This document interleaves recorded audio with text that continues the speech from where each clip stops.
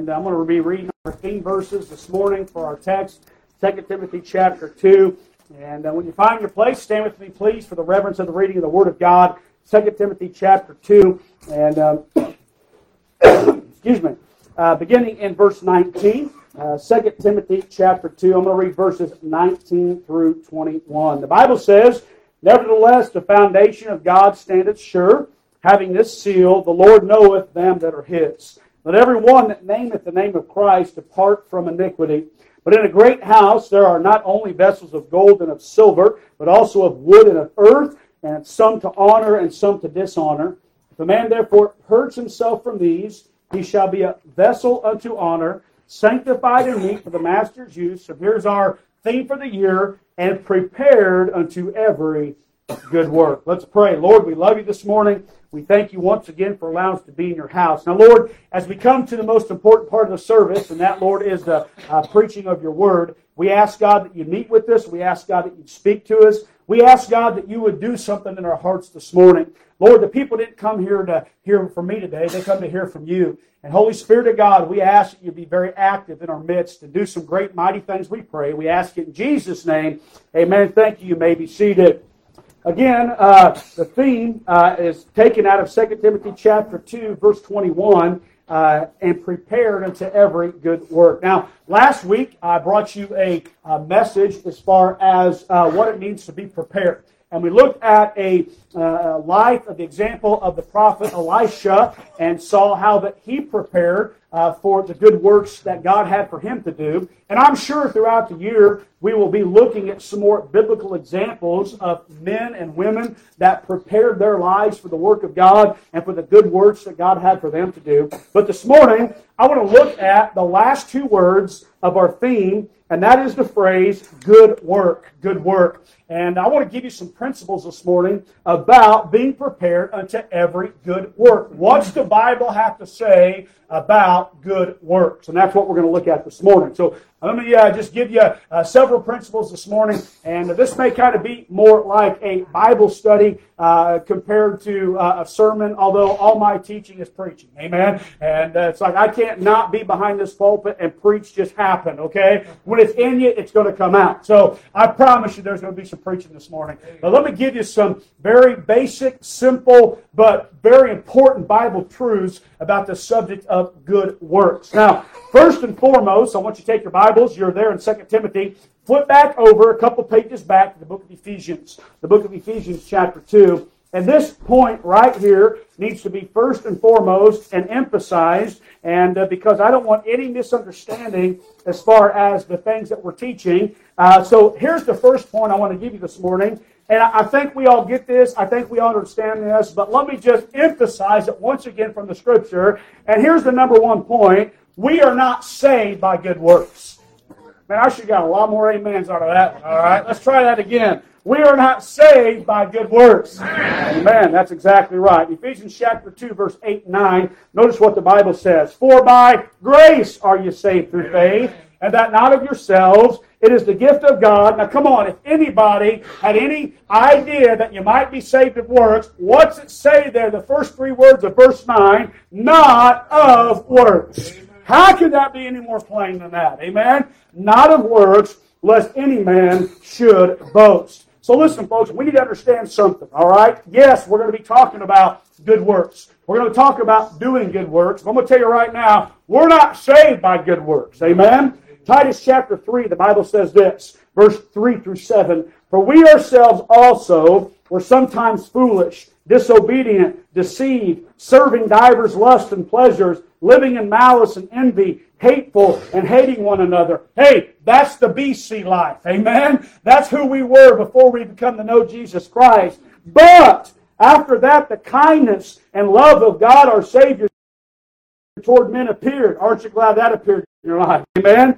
"Not by works of righteousness which we have done, but according to His mercy He saved us, by the washing of regeneration and renewing of the Holy Ghost, which He shed on us abundantly through Jesus Christ our Savior, that being justified by His grace, we should be made heirs according to the hope of eternal life." Listen again, very clearly, the Bible says there that it's not of our good works. Amen? Not of our good works. Now, this is one of the core beliefs that set Bible-believing Christians apart from other religions and belief systems. And by the way, let me again just tell you, folks, we're not religious around here. Amen? You say, well, how can we not be religious? We go to church. We're part of a church. Listen, we're not religious. We have a relationship. And I love saying that. I love emphasizing that because that sums up perfectly what it is we experience as born-again believers. Amen? A personal relationship with Jesus Christ. Amen. Now, other religions teach things like this. You cannot be saved unless you follow the Old Testament law. You cannot be saved unless you keep sacraments, the sacraments of baptism, communion, and absolution. You cannot be saved unless you're baptized and turn away from all your sin. You cannot be saved unless you endure until the end. You cannot be saved unless you zealously work for Jehovah. You cannot be saved unless you fulfill the 5 pillars of Islam. You cannot be saved unless this or that or this work or that work. And folks, let me tell you right now, that is not biblical Christianity. Amen. How do you know if someone believes the truth or not? Well, just ask them what they believe about biblical salvation. Amen. And there's only one right answer, folks. Only one. Now, there's multiple different wrong answers, but only one right answer. And again, here's more biblical proof toward that. Matthew chapter 7 is the passage where Jesus, on a Sermon on the Mount, is giving some very strong warnings. And here's one of the warnings he gives. Listen to this in verse 21. Not everyone that saith unto me, Lord, Lord, shall enter into the kingdom of heaven, but he that doeth the will of my Father which is in heaven. Now, when you first read that, you may say to yourself, well, Jesus is saying that in order to be saved, you got to do something. Well, the Bible is very clear what the will of the Father is. The Bible says God's not willing that any should perish, but that all should come to repentance. So what is the will of the Father? That people be saved. Amen? That's the will of the Father. And that's what Jesus is saying you must do in order to be saved. Notice here, many will say unto me in that day. I don't know about you, but that word many, that's a haunting word. Many will say unto me in that day, Lord, Lord, have we not, here we go, here's the words, prophesied in thy name, and in thy name have cast out devils, and in thy name done many wonderful works. Listen, folks, there are going to be some people try to say to Jesus, Jesus, you don't understand. You don't understand. Hey, I was a preacher. I ought to be allowed in heaven because I was a preacher. Lord, I cast out devils. I did miracles. I did many wonderful things. But notice what he says. Then will I profess unto them, I never knew you. Depart from me, ye that work iniquity. I hear a lot of people say all the time, well, I know the Lord. Well, I know the Lord. Listen to me. Let me tell you what's important. It's not whether you know the Lord. It's whether the Lord knows you. That's right. Whether the Lord knows you. And the only way for the Lord to know you is if you have entered into a personal relationship with Him, and it's called salvation. Amen? Amen. It's called being saved. And so I just want you to understand something, folks, first and foremost, and we're going to get right into these other points, but we are not saved by good works. Amen? If you're born again this morning, it's because there was a moment in time where you realized you were a sinner in need of a Savior, and you admitted that to Him, and you called out to Him, and as the Bible says, you believed in your heart that God has raised Him from the dead, and you put your faith and trust in Christ and Him alone. And if you've done that, then listen, you're not saved because I'm telling you you're saved. You're saved because the Bible says you're saved. Amen? That's called biblical salvation. The Bible says, let a man examine himself. Every single one of us. Listen, folks, we're all good to some point at putting on a show. All of us are, amen? That's part of our stinking fallen Adamic nature. We're all good at portraying things. Listen, folks, you can fool everybody else, but you can't fool God. And I'll just encourage you. I'm not trying to talk you out of your salvation, but let me just encourage you. Please, please, please, make sure you know 100% sure that you've accepted Jesus Christ as your Savior. Let me tell you what one of my worst fears is as a pastor. I said it to somebody yesterday. We were talking along these lines, and here's what I said. One of the worst fears I have as a pastor is that somebody would go to hell from the pews of White River Baptist Church. That's a fear of mine. I'll be honest with you. By the way, it keeps me praying for my people. It keeps me preaching the Word of God hot. It keeps me preaching the things like I'm preaching this morning. Amen? Listen, you're not saved because you belong to this church. You're not saved because you've been baptized. You're not saved because your parents were saved or your grandparents were saved. You're only going to heaven if you personally have accepted Jesus Christ as your Savior. So let me just encourage you, make sure you're saved. Amen? Make sure you're saved. So number one, we are not saved by good works. Number two, let's get right into this. We are saved unto good works. Amen? Take your Bible back to Ephesians chapter 2. Ephesians chapter 2. Now, I just read to you the verses, verse 8 and 9, that the Bible clearly teaches us that we're saved by grace through faith and not of works. But notice the next verse, because a lot of times we want to stop right there. Oh, yes, praise God, I'm saved. I got my fire insurance. Whoopee, I'm going to heaven. Well, let me tell you something, folks. Getting saved ain't the end. It's just the beginning. Amen? Notice what he says in verse 10. For we, who is we? Those of us that are saved. We are His workmanship, created in Christ Jesus, here it is, unto good works, which God hath before ordained that we should walk in them. That word unto, it means towards, it means in the direction of, it means in behalf of. Amen? In behalf of. Jesus said it this way in Matthew chapter 5. Ye, talking about Christians, ye are the salt of the earth. But if the salt have lost the savor, wherewith shall it be salted? It is henceforth good for nothing but to be cast out and to be trodden under foot of men. Ye, talking about Christians, talking about me, talking about you, ye are the light of the world. A city that's set on a hill cannot be hid. Neither do men light a candle and put it under a bushel, but on a candlestick, and they giveth light unto all that are in the house. Let your light so shine before men, that they may see your good works and glorify your Father which is in heaven. Amen? Hey, let me just remind you something, Christian. We're here for a reason. We're here for a purpose. And let me tell you what that reason and purpose is. It's to fulfill God's plan for our lives. And that plan is to do the work of God so it can bring glory to God. Amen? That's why we're here. And listen to me, folks. Maybe you've heard me say it this way. Maybe you've heard me describe it as the will of God. Or we would call it God's purpose. We would call it God's plan. Let me just encourage you this morning. If you're saved here this morning and you're still sucking air through your lungs and your heart's still pumping blood through your body, then God is not done with you yet. Amen? He's got a plan for your life. He's got a purpose for your life. And it's up to you, it's up to me to fulfill the purpose for which God made us for. Amen? And let me tell you what that purpose is. To do good works and glorify our Father which is in heaven. That's the purpose. Jesus made it very plain, very clear. Romans chapter 1, verse 1 and 2. We talked through these verses last year. I preached several messages on these two passages. But again, let's be reminded of the truth. What does it say? I beseech you, therefore, brethren, by the mercies of God, that ye present your bodies a living sacrifice, wholly acceptable unto God, which is your reasonable service, and be not conformed to this world, but be ye transformed by the renewing of your mind, that ye may prove what is that good and acceptable and perfect will of God. Listen, when God made you, He made you for a purpose. He made you for a reason. We mentioned it in Sunday school this morning, but when God made the prophet Jeremiah, He said to Jeremiah, He said, before I formed you in the womb, I ordained you to be a prophet to the nations. Listen to me, folks. You know why I'm doing what I'm doing today? You know why I'm pastor of White River Baptist Church? Because God created me for this purpose.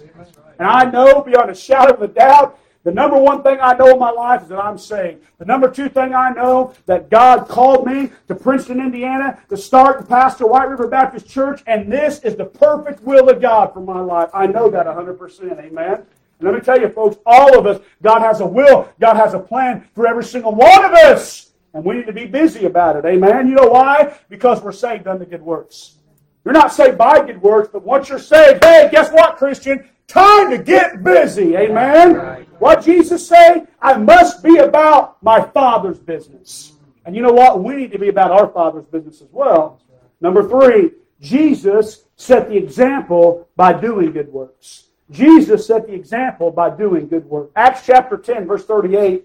Notice what he says here, and I'll have you turn to some passages, but listen to this one.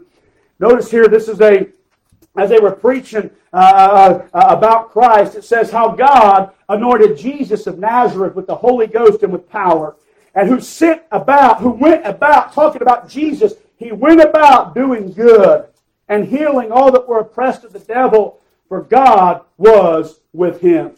Jesus said in John 4:34, "My meat is to do the will of him that sent me and to finish his work." John 5:17, but Jesus answered them, "My Father worketh here too, and I work." There's different recorded miracles that Jesus performed when he was here on his earthly ministry. But let me say this, folks, that's not all he did. In fact, the book of John tells us, in John 21:25, it says this, "And there are also many other things which Jesus did, and the which, if they should be written every one, I suppose that even the world itself could not contain the books that should be written." Let me tell you something, folks. Jesus didn't waste time when he was here on earth. You know what he did the 33 and a half years he lived here? He went about doing good. Amen? And let me tell you, folks, everywhere he went, he was looking for opportunities to do good and to impact people for eternity. You say, "Well, preacher, if I was Jesus, of course I'd do good works." I mean, come on. He was the Son of God without sin. If I didn't have to worry about sin, I wouldn't have any problem doing good as well. Guess what? That excuse don't fly with God. Amen? Because notice what he says this. Jesus said this in John 14. "Verily, verily, I say unto you, he that believeth on me, the works that I do, shall he also do." Wow! So that means this. If you're a Christian this morning, you believe on Jesus Christ, guess what he expects you to be doing? The same works he did. By the way, what was he about? He was about seeking and saving that which was lost. Amen? Now, I'm going to tell you right now, you're not going to do the exact same works he did. I mean, come on, folks. I don't know about you, but you'll make a fool of yourself if you go to the funeral home and try to raise somebody out of a casket. Okay? They'll look at you like you're kooky. If you do that, don't tell them you go to White River Baptist Church. Amen? All right? Tell them to go someplace else. But now listen, you're not going to do the exact works Jesus did. But let me tell you, I'm not done reading that verse, by the way. Notice what else Jesus said. "And greater works than these shall he do, because I go unto my Father. And whatsoever you shall ask in my name, that will I do, that the Father may be glorified in the Son. And if you shall ask anything in my name, I will do it." Jesus said, listen, you're not only going to do some of the same works I did, you're going to do greater works than I did. You say, what? How in the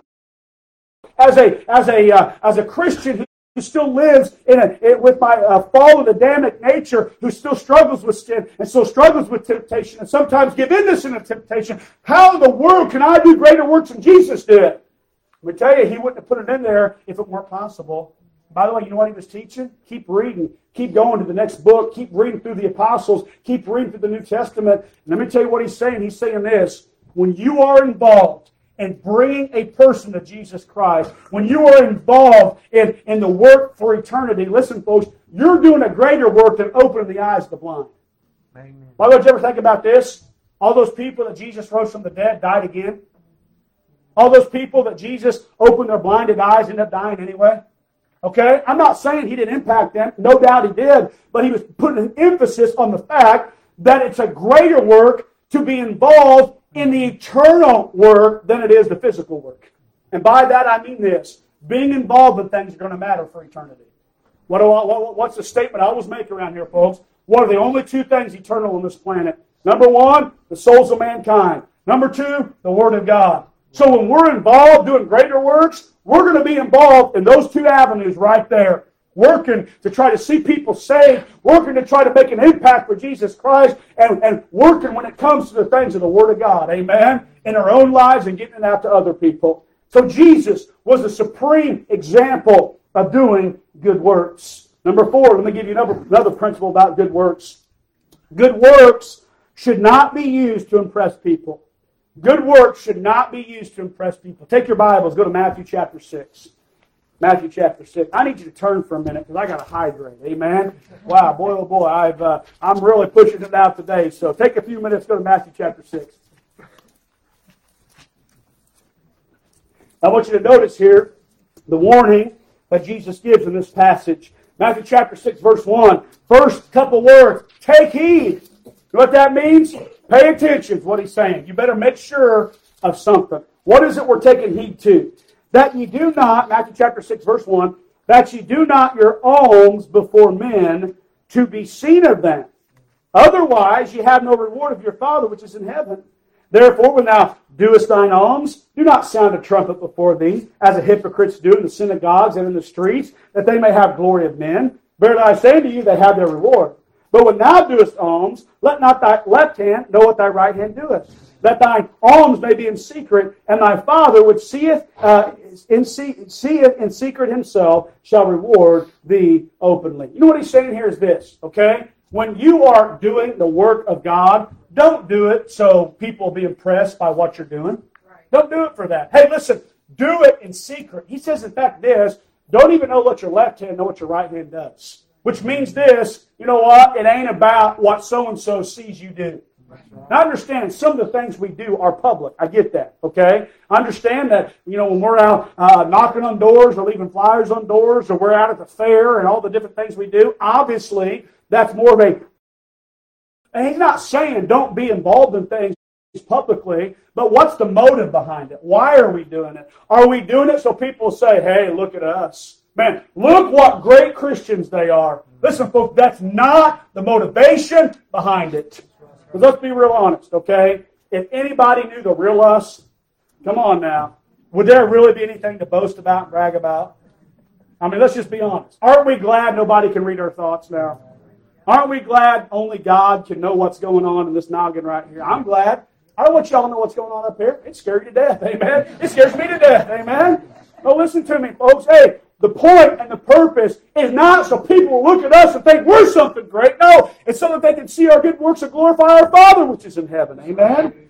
Listen, good works aren't about impressing people. In fact, when our works for God become more about us than the Lord, you know what those works lead to? Pride. Amen? Pride. And the Bible is very clear about what happens when we get involved in pride. Amen? You start getting involved in pride, you better look out because there's only one direction we're going. Amen? And that's down, down, down. So listen to me. Let's not make our good works about, oh yeah, look at them. Look how great and wonderful they are. No, listen, folks. We're doing it because we love our God. Amen? And we want people to know our God as well. So number 4, good works should not be used to impress people. Number 5, and this leads right into this one, the motive for our works ought to be a love for Jesus Christ. The motive for our works should be a love for Jesus Christ. John chapter 14, verse 15. A verse that I think every one of us ought to memorize. Every single one of us ought to have deep down in our hearts. Here's what Jesus said. If ye love me, keep my commandments. Amen? I don't think there's a Christian that would say, if you put him on the spot and say, do you love Jesus Christ?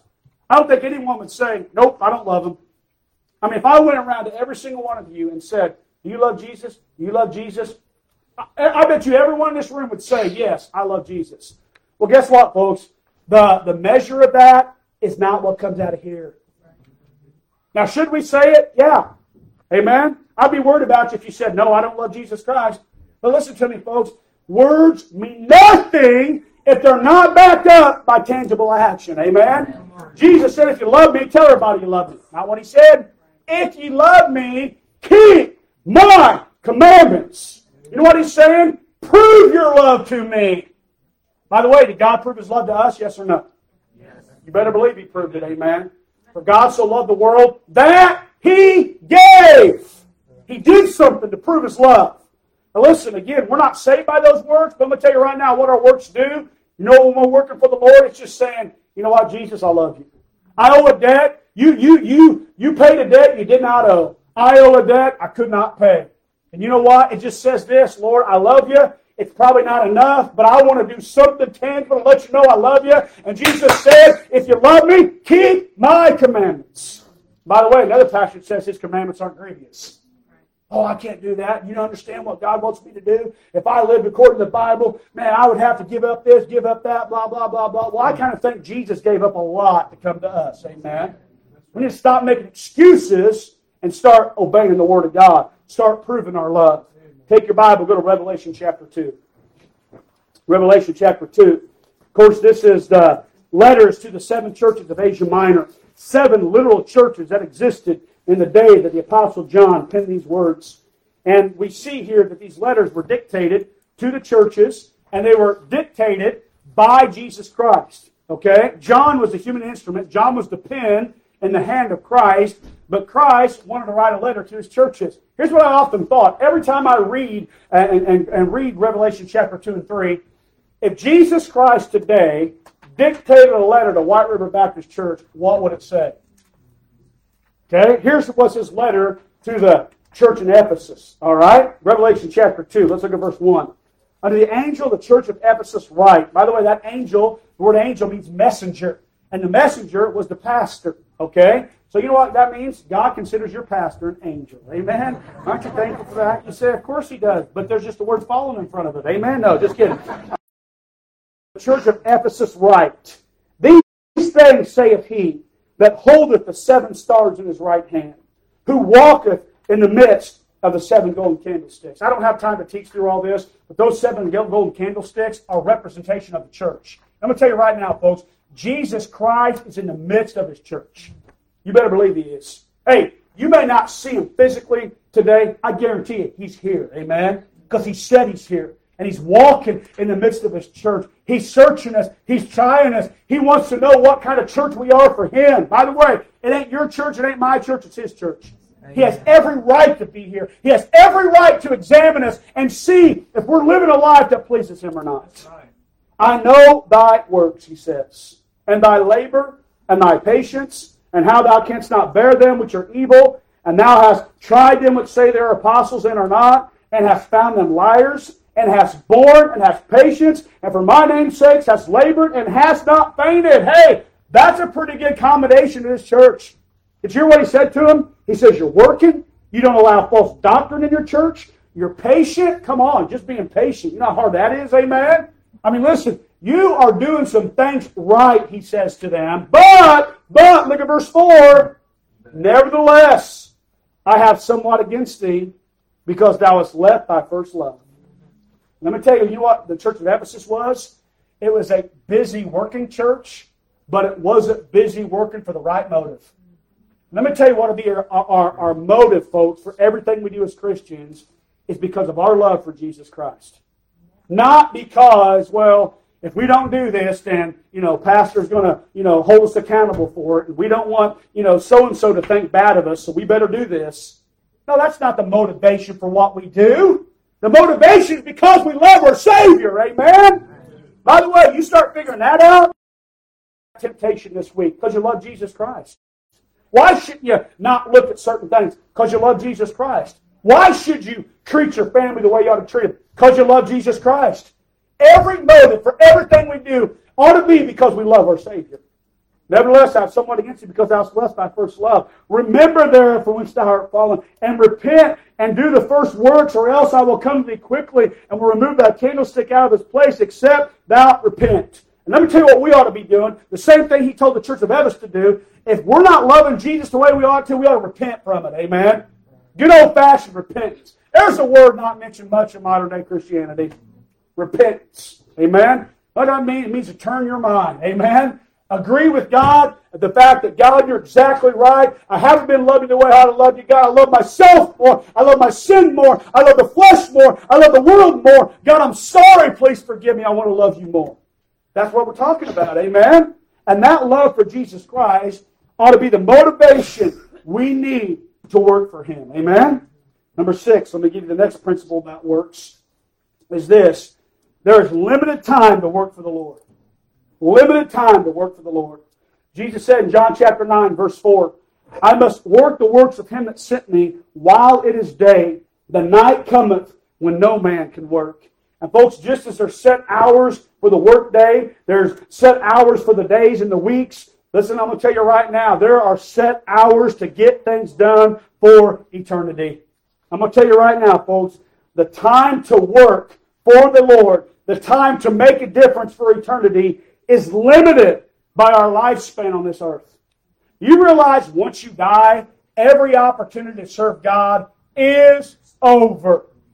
You realize every opportunity to tell a lost person about Jesus Christ, to impact a lost and dying world for Jesus Christ, to go about doing good the way Jesus did, the things we're talking about this morning. You realize once you take your last breath, no more opportunity for any of that. Because Jesus said, the night's coming when no man can work. Maybe you've heard of this man's name, David Brainerd. David Brainerd died when he was a young man. He was only 29. He was a young Puritan who ministered to the Indians. He was one of America's most influential missionaries. Though his life was brief, Brainerd's intense, passionate devotion to God affected countless Christians for many generations. Brainerd studied with Pastor Jedediah Mills to prepare for the ministry and was soon licensed to preach. He went to work among the Indians about halfway between Stockbridge, Massachusetts, and Albany, New York. He diligently learned the Indian language, but had little missionary success, so he moved on. After being ordained by the Presbytery of New York, David began a new work among the Delaware Indians of Pennsylvania.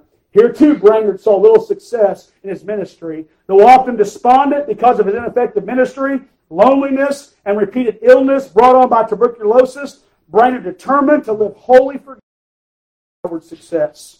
During 1745 to 1746, David traveled to minister to the Indians near Trenton, New Jersey, and was amazed at the immediate responsiveness of the Indians to the Christian message. Over 100 Indians at that time came to him in the region. Brainerd poured out his life in ministry to these Indians, writing that he wanted, listen to this, to burn out in one continual flame for God. He helped secure land for the Indians when theirs were threatened and soon constructed a church, school, carpenter's shop, and infirmary. By the fall of 1746, Brainerd was increasingly coughing up blood. The famous theologian pastor, Jonathan Edwards, brought him to his home in Massachusetts. There, David Brainerd spent his last months succumbing to tuberculosis on October 9, 1747, at the age of 29. Now, the world would look at that and say, what a waste. What a waste. Here was a man who could have spent his 29 years doing this, doing that, working this, working that. But you know what? He spent it for what? A bunch of Native American Indians? What impact did he really even make? Well, after David Brainerd's death, Jonathan Edwards edited and published his diary, describing it as an example of a devotional life most worthy of limitation.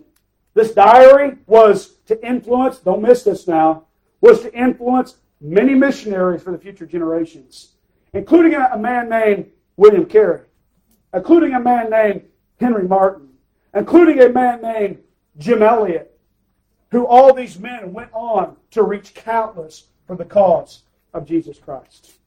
Now, you know what David Brainerd realized? My life is short. I don't have much time. I love what he said. I want my life to be a continual flame to burn out for God. Use that term nowadays, burnout. That's supposedly a bad thing. Oh man, I'm just so burnt out. I'm so burnt out. Well, guess what? If you're going to be burnt out, why don't you be burnt out for the things of God? Now, I'm not saying all that. But folks, let me tell you what life is. Short! And let me tell you, only what's done with our lives will matter for eternity. And that's why when Christians stand before the great Bema seat, not to give an account of our sin, but to give an account of our stewardship, there's going to be a lot of regrets in the lives of a lot of Christians. You know why? Because they didn't spend hardly any time, if any time at all, living for what really matters, and that's the. So our time to work is limited by our life on earth. And then last of all, let me give you this last point and we're done. Number 7. Our works for Christ will determine our heavenly rewards. Our works for Christ will determine our heavenly rewards. Revelation chapter 14, verse 13. I understand the context of this verse is talking about the tribulation saints, but the principle is still the same. Notice what it says. And I heard a voice from heaven saying unto me, Write, Blessed are the dead which die in the Lord from henceforth. Yea, saith the Spirit. Notice this, that they may rest from their labors, and their works do follow them. Isn't that interesting? That those that have given their life for the cause of Jesus Christ, when they get to heaven, the Bible says they can rest from their labors. So you know what that tells us? While we're on earth, guess what we ought to be doing, amen? We ought to be laboring. By the way, their works do follow them. You realize you can do things now that's going to matter 100 years from now? You realize that? You also realize there's a whole lot we can do now that ain't going to matter 100 years from now? I mean, come on, folks, let's be honest, okay? It ain't going to matter 100 years from now what kind of vehicle you drove up in the lot today in. True. Ain't going to matter. I don't care if it's a $100 vehicle or a $100,000 vehicle. 100 years from now, none of it's going to matter. None of it's going to matter whether or not, you have designer labels on your clothes. I don't think anybody in this church probably does, amen? In fact, all my clothes came from that famous French store, Jean Pinet. All right, amen? J.C. Penney, amen. All right, there you go. They're actually out of business, so probably not. Kohl's, I think, all right? I mean, listen, folks, whether you paid $100 for your apparel or $10,000 for your apparel. Ain't going to matter 100 years from now. But you know what is going to matter 100 years from now? The labors you do for God. Your works will follow you, the Bible says. 1 Corinthians chapter 3. Let's take our Bibles. This will be the last passage we turn to this morning. 1 Corinthians chapter 3. I want to show you this because, listen, folks, we need to get this. Amen? This ought to be a thought that burns down deep in our heart, deep in our mind. If there's something you get from what I'm going to be preaching on this year, it ought to be this thought right here. 1 Corinthians chapter 3, beginning in verse 9. The Bible says this, "For we are laborers together with God. Ye are God's husbandry, ye are God's building. According to the grace of God which is given unto me, as a wise master builder, I have laid the foundation, and another buildeth thereon. But let every man take heed how he buildeth thereon." Now, let me tell you what you see in those first two verses. First of all, you understand that this isn't about us on our own. Because the Bible says we're laborers together with God. Amen? So I want you to understand something. When I'm talking about work and all that, folks, you've got to have God's help to do anything for Him. Amen? But I'm going to tell you right now, God ain't going to come down and do it by Himself. Okay? In fact, let's be honest. If we don't do the work of God, it's not going to get done. If we, as this congregation, don't make sure that building gets put up out there, God ain't sending Gabriel and Michael down from heaven to build our building. Ain't happening. No, because God will work through us, because it is Him that does it, but we are laborers together with God. And notice what Paul says. He describes himself as a wise master builder. Now, he's not just talking about physical construction work. He's talking about how he builds the work of God in the lives of people. And by the way, we need to start taking the work of God serious. Amen? As serious as an architect would take designing some building or bridge. We need to take serious the work of God that God's entrusted us with. Verse 11. "For other foundation can no man lay that is laid, which is Jesus Christ." Well, that's a no-brainer. Amen? Who's the foundation of all? It's Christ. "Now, if any man build upon this foundation," talking about the foundation of Jesus Christ, talking about being saved, okay, first step, foundation, being saved. "If any man build upon this foundation, gold, silver, precious stones, wood, hay, or stubble." Okay, so it's talking about the type of materials you build with. Okay? And the point in this type of material is because you got to use the right material that's going to withstand the test. For example, all right, down in Florida and places like that, they have building codes that are made to withstand hurricanes. All right? If we were to build our church building in Florida, all right, instead of Indiana, I guarantee you there'd be things we'd have to do different. Because it's going to have to withstand a different test. Okay? Listen, we're probably not going to get no hurricane coming through Indiana. Although I remember one year there was a remnant of the hurricane that was actually pretty strong that came through here, and it was pretty powerful. But for the most part, you ain't going to get some hurricane. You're not going to get a Cat 5 coming through southern Indiana. So, a different test. Okay? So it matters what materials you use. "Every man's work shall be made manifest," or rendered apparent. "For the day shall declare it, because it shall be revealed by fire, and the fire shall try every man's work of what sort it is." There's coming a day of trying, and the Bible says it's going to be tried by fire. Now, let me ask you a question, okay? Again, a little bit of Bible study going on here, okay? But it's all good, amen? It's the Word of God.